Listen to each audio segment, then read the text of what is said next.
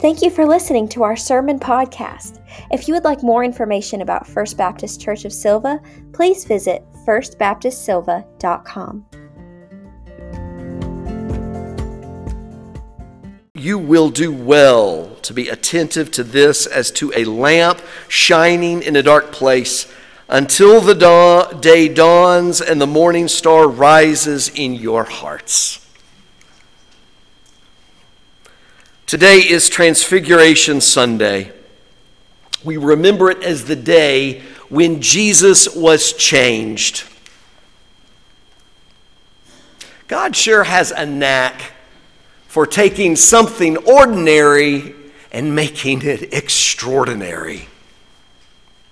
In his Son Jesus, God takes humanity and makes it extraordinary. God transforms everyday things, everyday people. God takes a teenage girl, a virgin, and does something extraordinary with her willingness to serve. God takes simple things like a manger, a well in a desert on a hot day. God takes a fisherman's net, a parable, that is a story, transforming them all. Loaves and fishes, someone's favorite story.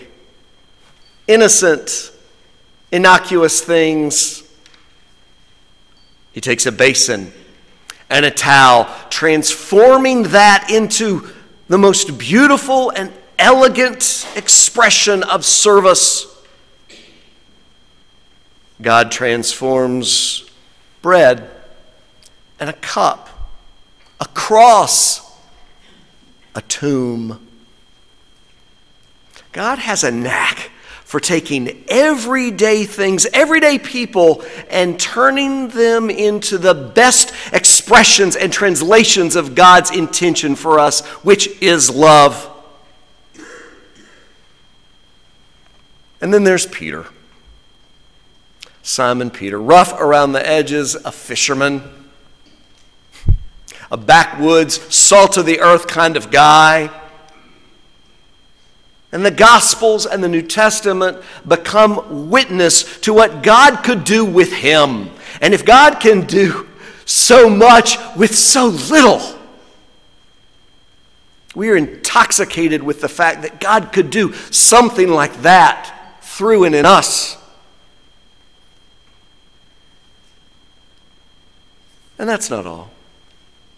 A mountain vista, the top of a mountain bald perhaps, transformed into something sacred. You'll know the term that I like is a thin place.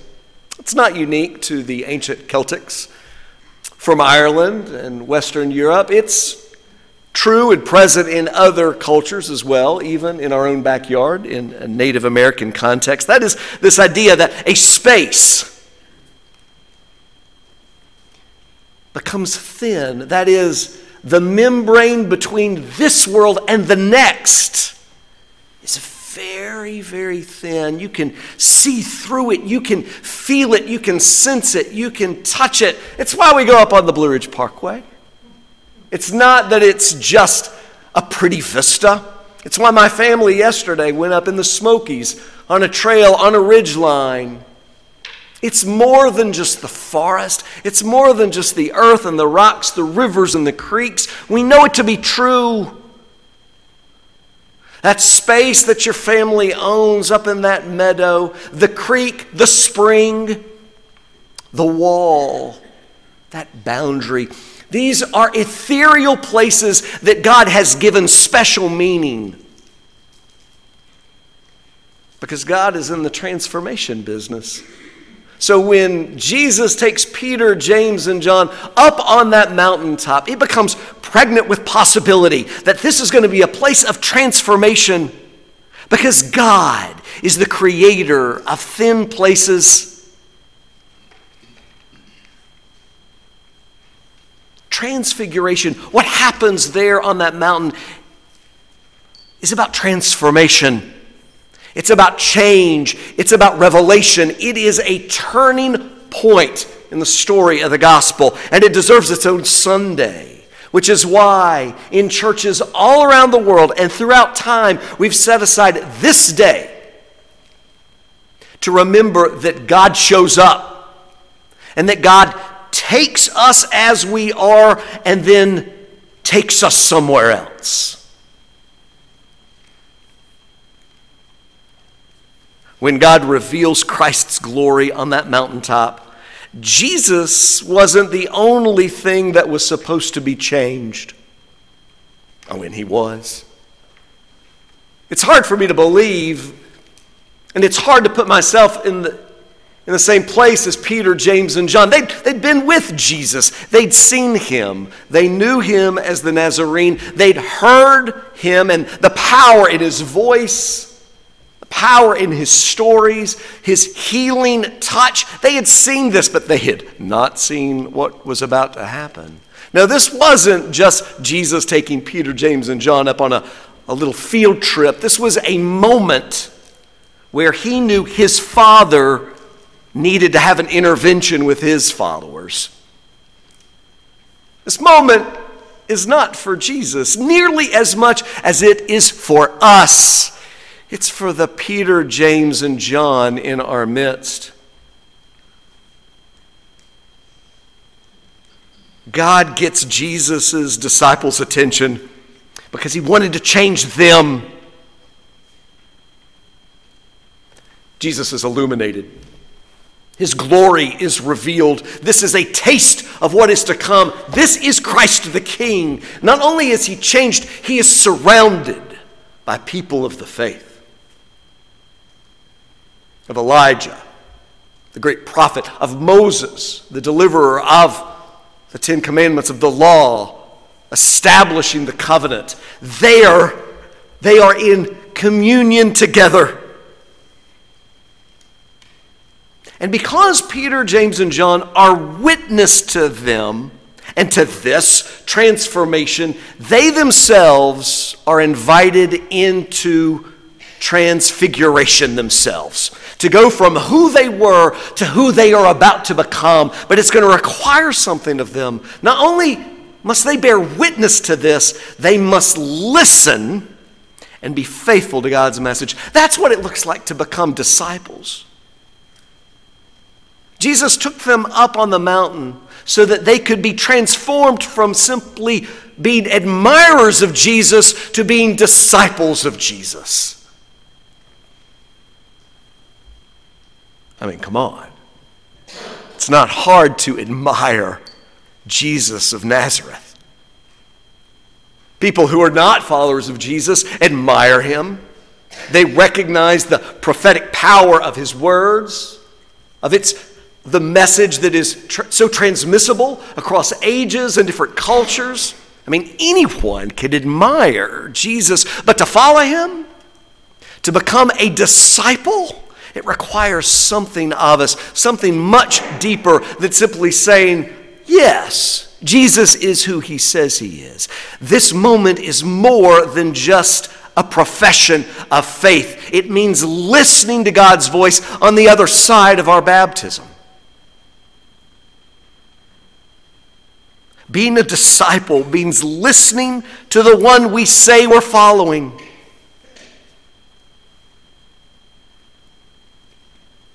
I don't blame Peter in this story. What was it? He says he sees this. He's in awe, and he can't help but to fill the moment with his own words. My dad would have said he liked to hear himself talk. I know this because that's what my father thought about me. I mean, I come by preaching honestly, y'all.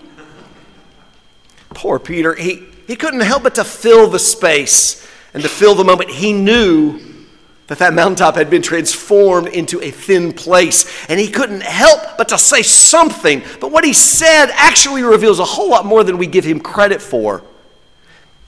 Peter in that moment wanted permanence. He wanted to stay there. He wanted to make the thin place his home. What was it he said? Jesus, it's good for us to be here. Master of the obvious. It's good to be here. You know what? I'll build 3 tents. One for you, one for Moses, and one for Elijah.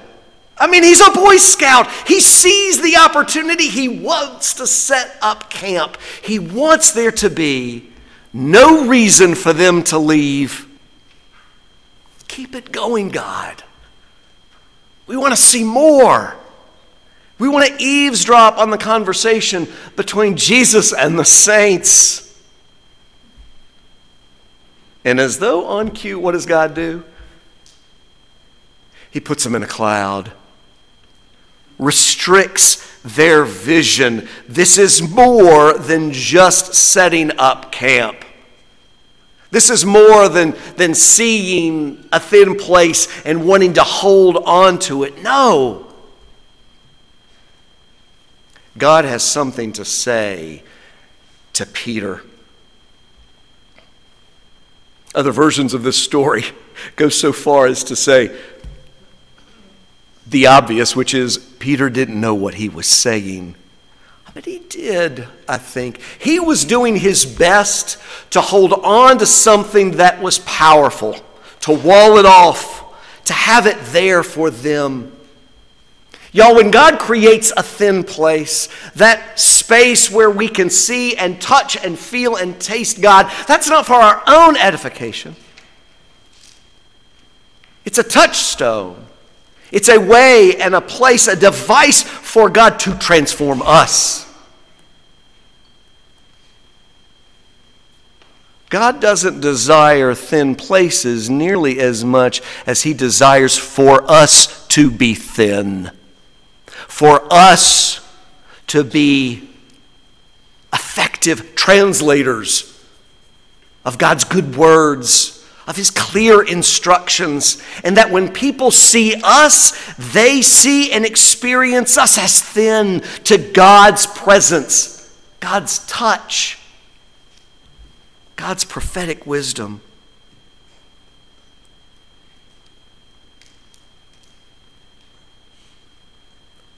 We found ourselves up on mountaintops like that. And what we say and what we do in those moments reveal that we still have a lot to learn. It's so tempting to want to stay in those places, those moments, but that is not our home. And so frequently, what accompanies God's revelation is clouded vision so that we don't get too far ahead of ourselves, but instead have to fully rely on God's voice and to listen and to be obedient to a Christ who wants far more from us than simply saying yes and then tuning him out the rest of our lives. To be a disciple of Jesus means that we listen to him. And that we recognize that to listen to Christ Jesus, we don't have to go somewhere nearly as much as we have to become thin to God's word and presence in our lives. And that's where Peter's scripture here picks up. Our goal, therefore, is to be living reminders that we are eyewitnesses of His majesty. Remembrance figures prominently, not only in the story, but in our faith. That's what Peter is calling his hearers to do. That is, to remember Christ Jesus and to make certain that their lives call other people to remember that we are eyewitnesses to God's glory and to His majesty. So it's no accident that on the table that is central in our worship space, there are words etched in it. And also on the tablecloth itself, this do in remembrance of me. Do this in remembrance of me. Do what exactly? do this. Well, of course, in the context of Jesus' words, it meant this meal of remembrance, which of course was the Passover meal. It was the time where God's people remembered what God had done in their midst, transforming a moment of challenge into a thin place of liberation and of covenant. That's what Christ was calling them to remember. But he co-opted that, of course. That Passover remembrance meal became an opportunity, a touchstone, a thin moment where they were called to remember Jesus, to remember his words, and to listen both then and in the days to come. Do this in remembrance of me. Perhaps there's an opportunity for us this morning that our remembrance isn't limited to this meal, but instead we choose to live in remembrance of him. For when we do, we'll become thin to God's voice. Let us pray. God, change us just as you transfigured Christ, so that we become something much more than we are. You are the author and creator of the universe and of our innermost being. And we celebrate and cling to the truth that you have created us to be more than we are. So help us to hear you, to listen to you, and to become a more faithful follower of you in all that we do. Let others, God, see you in us. Truly, God, allow us to become thin places, inaugurating thin moments where others hear you speaking through our love.